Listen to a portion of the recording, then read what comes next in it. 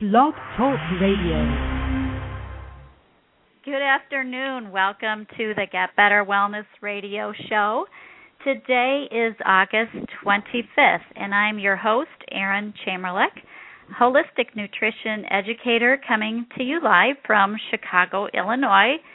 And on this show, we talk about the power of real food to improve your health and vitality.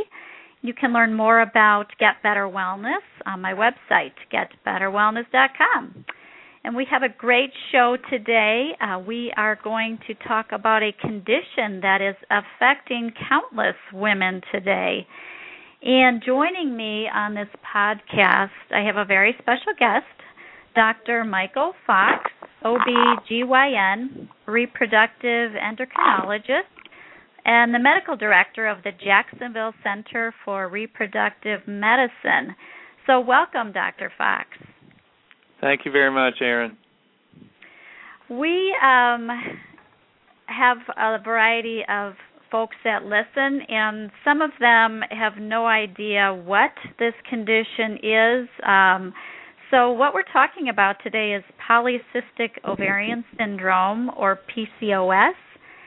And I was hoping that you could maybe describe the condition for us. How would a woman recognize symptoms in herself that might cause her to come visit a doctor like you? Okay, well, that's certainly a great question. PCOS, the way I describe it to patients, is that it represents a hormone imbalance. The name implies cysts, and the word cyst always invokes fear in a lot of people, but it's really not a structural ovarian problem. It's a hormonal imbalance. And the ovary makes, in the normal state, male and female hormones in a certain balance. And in PCOS, the ovary makes a little bit more male hormone, and that then disrupts the ovulation cycle and creates cycle irregularity, infertility, and then the male hormones cause the other common symptoms, which would be facial hair growth, acne, oily skin, scalp hair loss, and then often also associated with weight gain or obesity. So that's kind of the basic. Go ahead. No, go ahead. I was just going to comment that when a woman has facial hair, it's not just on the face, is it? It can be other places? Correct. Yeah, I didn't mean to limit it to that, but we see hair on the back, sometimes the chest. Typically, we'll see it in the lower abdominal area, so any hair certainly above the belly button or a thicker, more triangular shape below the belly button would be indicative of male hormonal pattern. So a lot of women might be finding themselves going for laser hair treatment, not realizing this is a hormone imbalance, as you said, or the male pattern baldness. I think a lot of people might not even recognize what's going on here. Are there other issues that they might recognize in terms of their blood sugar? Is that something they can feel or sense? Well, I mean, I guess a general concept would be to explain how PCO sort of integrates into a broader health problem. Traditionally, we've isolated polycystic ovary in the gynecologic world, and it's been a sort of a female problem, and we thought of it as an ovarian disease or a female reproductive hormone problem. Today, we really see PCOS as more of a symptom of an underlying disease called insulin resistance. And insulin resistance causes type 2 diabetes, it causes hypertension, heart disease, stroke, cholesterol problems, obesity, and PCOS. So just to make that distinction, and that's where when you ask a question about sugar problems, that's where that comes into play. So insulin resistance, and in the younger patients, which is when we see PCO most commonly, in their association with diabetes, they're in what we would call the pre-diabetic phase of the diabetes gene expression. So if most people that we see in that age group with type 2 diabetes, if they have that genetic predisposition, they actually experience low blood sugar, not high blood sugar. And they have something called reactive hypoglycemia. So they eat carbohydrates and their insulin levels go really high, and then they become hypoglycemic. So to answer your question, yes, people could notice that, and if they do get shaky, nauseated, they have headaches, they get really tired during the day, those are all symptoms of hypoglycemia, which would be a part of the syndrome in many cases. Okay, so it's everybody with PCOS has a problem with too much insulin, and it's the insulin that causes the male hormones to be in excess. Is that true? That's correct. In the late 90s, we realized that insulin was probably the largest stimulator of male hormone production in the ovary.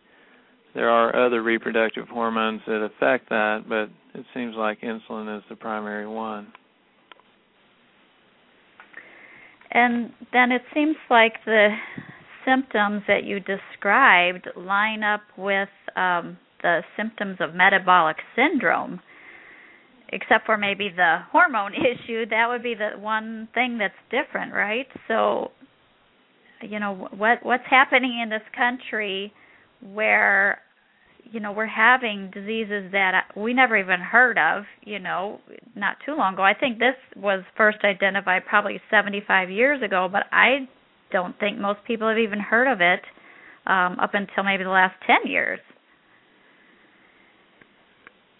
That's correct. To address your first point, at least from our perspective in our practice, we clearly believe that polycystic ovary, insulin resistance, I call it the type 2 diabetes gene expression, whatever phase of that you might be in, and metabolic syndrome are all one and the same.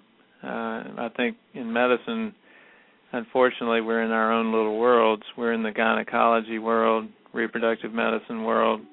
The internal medicine people are in their research world. Cardiology is in their world. The medical endocrine people are in their world. And everybody's been studying this process from different angles, but it's starting to coalesce sort of in the center around this insulin resistance idea. But PCOS, you're right, as a major female problem and hormonal problem, was very poorly treated, very rarely recognized by most family physicians, even OBGYNs, and it's become popularized in the last 5 to 10 years, whereas before it was very much in the background. Yeah, and what would you say you've seen in your practice? Have you seen an increase? You've been in practice over 15, 16 years. What have you seen over the years in your practice? I definitely feel like there's been a dramatic increase, which parallels the increase in obesity and diabetes and heart disease that we're seeing in everything else. And we're seeing the severity of the process in a much higher degree than we used to see. We would see maybe 1 or 2% of the patients would have really severe PCO, and then we'd see a lot of people with mild PCO, whereas today, most people are in a pretty severe category in terms of their metabolic disturbance. Wow, that's such a short time to have these changes. What do you attribute this to, this dramatic increase? You said that parallels the increase of obesity and diabetes and heart disease. What are you seeing? What do you think this root cause is? Well, I would tell you we've been in the metabolic arena, as I call it, now for about 7 or 8 years. And after studying it very carefully, I would tell you there's no doubt in my mind, but it clearly has to do with the overall change in our nutritional composition over the last probably 30 years, but even more dramatic over the last 15 or so, as we've seen our children being more and more exposed to simple carbohydrates. We're just seeing a dramatic increase in all these problems in the teenage years and earlier 20s, so people are having more and more fertility issues, and that's why we're seeing them, with PCO. And I think it's refreshing on your website, which is jcrm.org, that you talk about, how you're having success taking infertile couples through different avenues that don't necessarily include IVF. Is that, your first step is to look at this area? Well, traditionally in reproductive medicine, if polycystic ovary and the ovulation disorder was the primary problem for a couple, we would start with oral ovulation drugs. Clomid was the traditional medicine. But even with correction of ovulation in more than 90% of patients, historically we would only see pregnancy in 40 or 50%, which was very distressing to us, given the fact that we could make people ovulate, but they just weren't getting pregnant. So 7 or 8 years ago, when we added the metabolic side, meaning changing their nutrition and trying to get their insulin levels down, we've just seen an explosion in our pregnancy rate. So now probably 90% of people that we see that have anovulation due to polycystic ovary, we can achieve pregnancy with just basic fertility drugs, given the change in their metabolic state. That's got to be very exciting and rewarding for you to be on this edge, because I would imagine most of the medical community isn't following this nutritional approach. What do you see happening in at your meetings, your annual meetings and things like that? Are they talking about nutrition for PCOS? Well, not really. That's been a very frustrating part of this whole process, is watching the sort of the national scene, both from a governmental standpoint, FDA, medicine, and certainly in our subspecialty. One of my colleagues actually started the nutrition subgroup in the American Society for Reproductive Medicine. Started it, I think, 4 years ago. And so when we go to our meetings, as in many industries and whatnot, they have subgroups that break out. And even last year, that in a room that typically would have 200 people in it, there were maybe 10 or 15. So I would say to you that it's very unattended as an idea, even on the national level in our specialty. And I think, when doctors aren't given nutrition education as part of medical school, maybe you just think there isn't any information in that breakout at the annual meeting and that you don't need to go. So how did you get your eyes open to the nutritional aspects?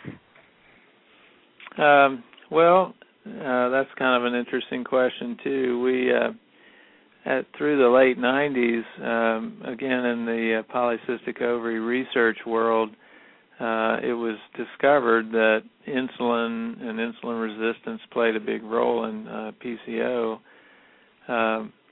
So one day, just thinking about it, as we think about a lot of our problems, I said to myself, well, if insulin's the problem, then we need to cut out whatever causes insulin release, and that's carbohydrates. And so, which we all learn in physiology in med school.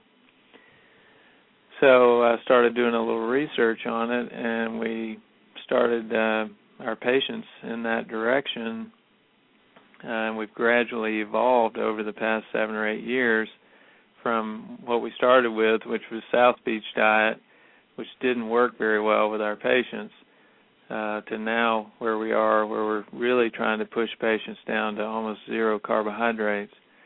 But it was really just a kind of putting the physiology together. And so this is probably a big stretch for your patients when you start to talk about zero carbohydrates. Is this just during the treatment phase, or is this their diet going forward? Well, you're absolutely right. It's a huge stretch. It's like pulling the rug out from under them. Our approach to PCO, let's say if you come to us without any desire for pregnancy, we still work very hard in the nutritional treatment realm, and that is our primary treatment for polycystic ovary because, again, it really represents insulin resistance, which relates to all the chronic diseases. So I would say it is a lifelong treatment for the patient. Our general approach is to try to get patients to, as much as we can, get down close to zero carbs, try to lose weight, and get down closer to their ideal body weight. And at that point, we would start to let them experiment some with carbohydrates of various types and just sort of see how it goes. Some patients will be able to tolerate 40 or 50 grams of carbohydrates a day. Some patients could tolerate 30 or 40, and some patients in the more severe category are going to have to stay under 20 grams or they're not going to be successful long term.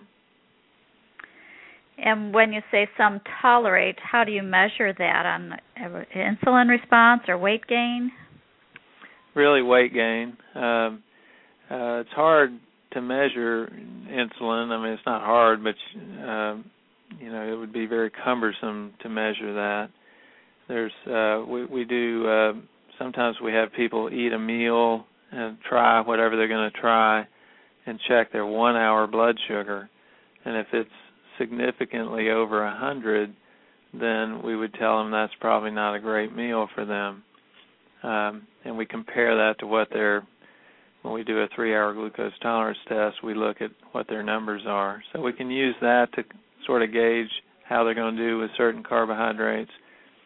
But really, weight is a very easy, inexpensive way to gauge what the insulin levels are doing. And when you say zero carbs, we're talking about vegetables and fruits are out of the diet for a period of time, then, true? Well, I say zero carbs, and then I always qualify that and say if you try to do zero, you're probably going to get 15 or 20 a day. Our approach is to put patients on a relatively high-fat diet, 60 to 70% calories coming from fat, 20 to 25% from protein, and then what we would call non-starchy vegetables are allowed at a reasonable level. and that's where the carbohydrates would sort of slip in. And how does a person eat 60 to 70% fat? What does that look like in my breakfast, lunch, and dinner? Well, what I do is say to them, there's a fairly short list of fats. We promote mostly animal fat. So butter, heavy whipping cream, cheese, red meat, pork, olive oil, no sugar peanut butter, which not sort of the natural peanut butter is a good source of oil, and then mayonnaise. And through the combination of those foods, if they can push that pretty hard and use lots of sauces that are mayonnaise-based and things like that, they can achieve that level of fat. Are you a fan of coconut oil? I think coconut oil is fine. It does have some saturated fat in it. I think it's relatively exotic in a lot of our patients. They're struggling with just changing from, their typical processed bag foods to just more traditional whole foods. So getting to coconut oil might be a little harder, but I think it is a reasonable fat source. And what about the omega-3 fats? Is that part of the plan too? Well, really, if you dissect out, even if you take lard, which to most people is a bad word, but lard, probably 50% of the fat in lard would be categorized in an omega-3 category. So if you're eating animal fat, you're getting plenty of omega-3s. I think that's why our whole society is having to take omega-3 supplements, and that's why that it works, really, is our population is fat malnourished, and when you replace that, you get positive results. And I know just because of the brainwashing that's gone on our entire lives, I'm sure people are just, really, I should eat lard and heavy whipping cream and butter? Isn't that going to give me high cholesterol? So what do you see happens with their cholesterol and their lipid profile? It's all in the brainwashing, but cholesterol itself probably is not the right number to look at. We look primarily at HDL and triglycerides, both of which improve in most patients by 50% very quickly, maybe in 2 or 3 months, might look better. The cholesterol number itself might actually go up a little bit early on, but usually it's relatively stable. So we see the profiles getting dramatically better. That's what's so counterintuitive to, what we believe, the lipid hypothesis. So do you worry about the LDL? Do you fractionate that to see if it's the good LDL, or do you just not worry about that and follow the parameters you talked about, the HDL and triglyceride?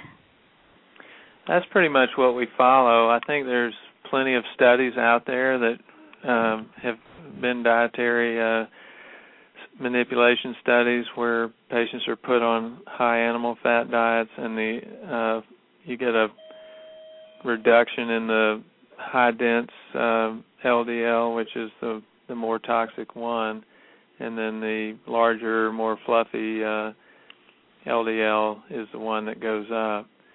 So I don't feel like I need to, waste money in terms of just ordering a bunch of tests to prove that in individuals. My personal experience, when I started all this 6 or 7 years ago, I put myself on the diet so I could learn about it. I've never had a personal weight problem, but I did lose 16 pounds fairly quickly when I started the diet. But I'm probably now eating 70% fat every day. My cholesterol numbers are fabulous. I have great energy, and I've never felt better. So, I think a lot of physicians recommend things. They don't necessarily do it themselves. And And do your patients experience similar weight drops at that pace that you saw? We, if we get a patient that really is in line with what we're recommending, they lose 10 to 12 pounds every 4 weeks, and it's a very steady drop. And they will continue to lose that until they get to pretty much ideal body weight. I mean, it's an amazing transition. The hard part is getting patients to get there, get to the point where they're really doing what we recommend. I would imagine it's hard to have that conversation with each patient, and if you could have ongoing classes or something where they check in, kind of accountability, that probably helps people, because it is changing everything to be healthy eating and turning it on its head. But you're getting the results. You're having amazing results with infertility, and the weight is coming off, and their blood pressure probably decreases, and they're probably seeing, all the fringe benefits of the diet. Everything probably starts to come into line when you eat that way. It absolutely does. We see that over and over.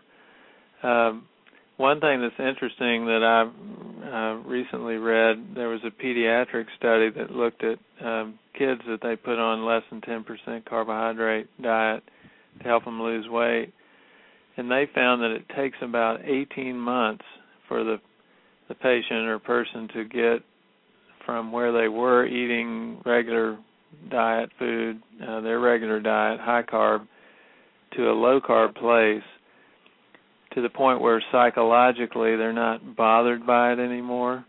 And I probably experienced that myself. It took me about 18 months. So it really takes a long time. I think people, they want the quick fix. They want to just have it happen overnight. And it's an ongoing process. People start, then they get off the plan, then they get back on it, and then they get off. And you sort of go back and forth for a while, but if you stick with it and you can go 12 to 24 months with it, I think, that's where the total transformation comes in, to where you never want to go back and eat carbohydrates again.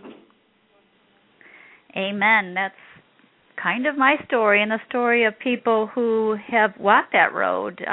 You can't imagine living without toast and bagels and pasta and cereal, or baked goods, until you've done it, and it's like it's not a sacrifice. I don't care about them anymore, even though it was 99% of my diet.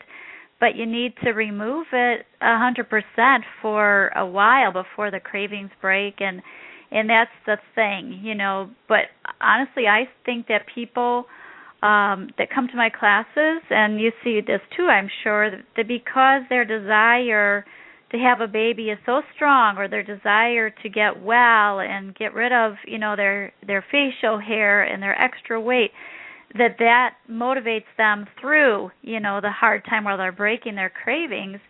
And, I think they might look back later and say, I'm glad, that I had my problem, because that's what got me into the doctor's office to find out this, life-saving information. Really, this goes beyond just infertility, but reversing diabetes and all kinds of, issues that go along with that, and heart disease. Right. No, it's huge, and it really is life-saving for patients. And I would tell you the other trend that we're seeing now is, when I was in medical school in the mid-'80s, it was rare to see people with strokes and heart attacks in their 30s and 40s. But, we're seeing that all the time now with patients. And so the trend is a very frightening trend. It is a frightening trend, and I'm glad that you're on this side of the equation, and I hope that you have lots of influence with your medical community cronies, and because I feel like this message of eating real food to Reverse Chronic Illness is a grassroots movement, and it's going to be a long time where we hear, it coming from the authorities. So we just need to keep doing our thing. And Dr. Fox, I so appreciate you coming on the show today to share your wisdom and expertise, and I know that you've helped many, many people today. So thank you very much. No problem. Thank you for having me. Okay, I wish you all a good day and good health, and keep on eating real food, which is lots of fat and protein, and you're going to be okay. Thank you very much. All right, you too, Erin.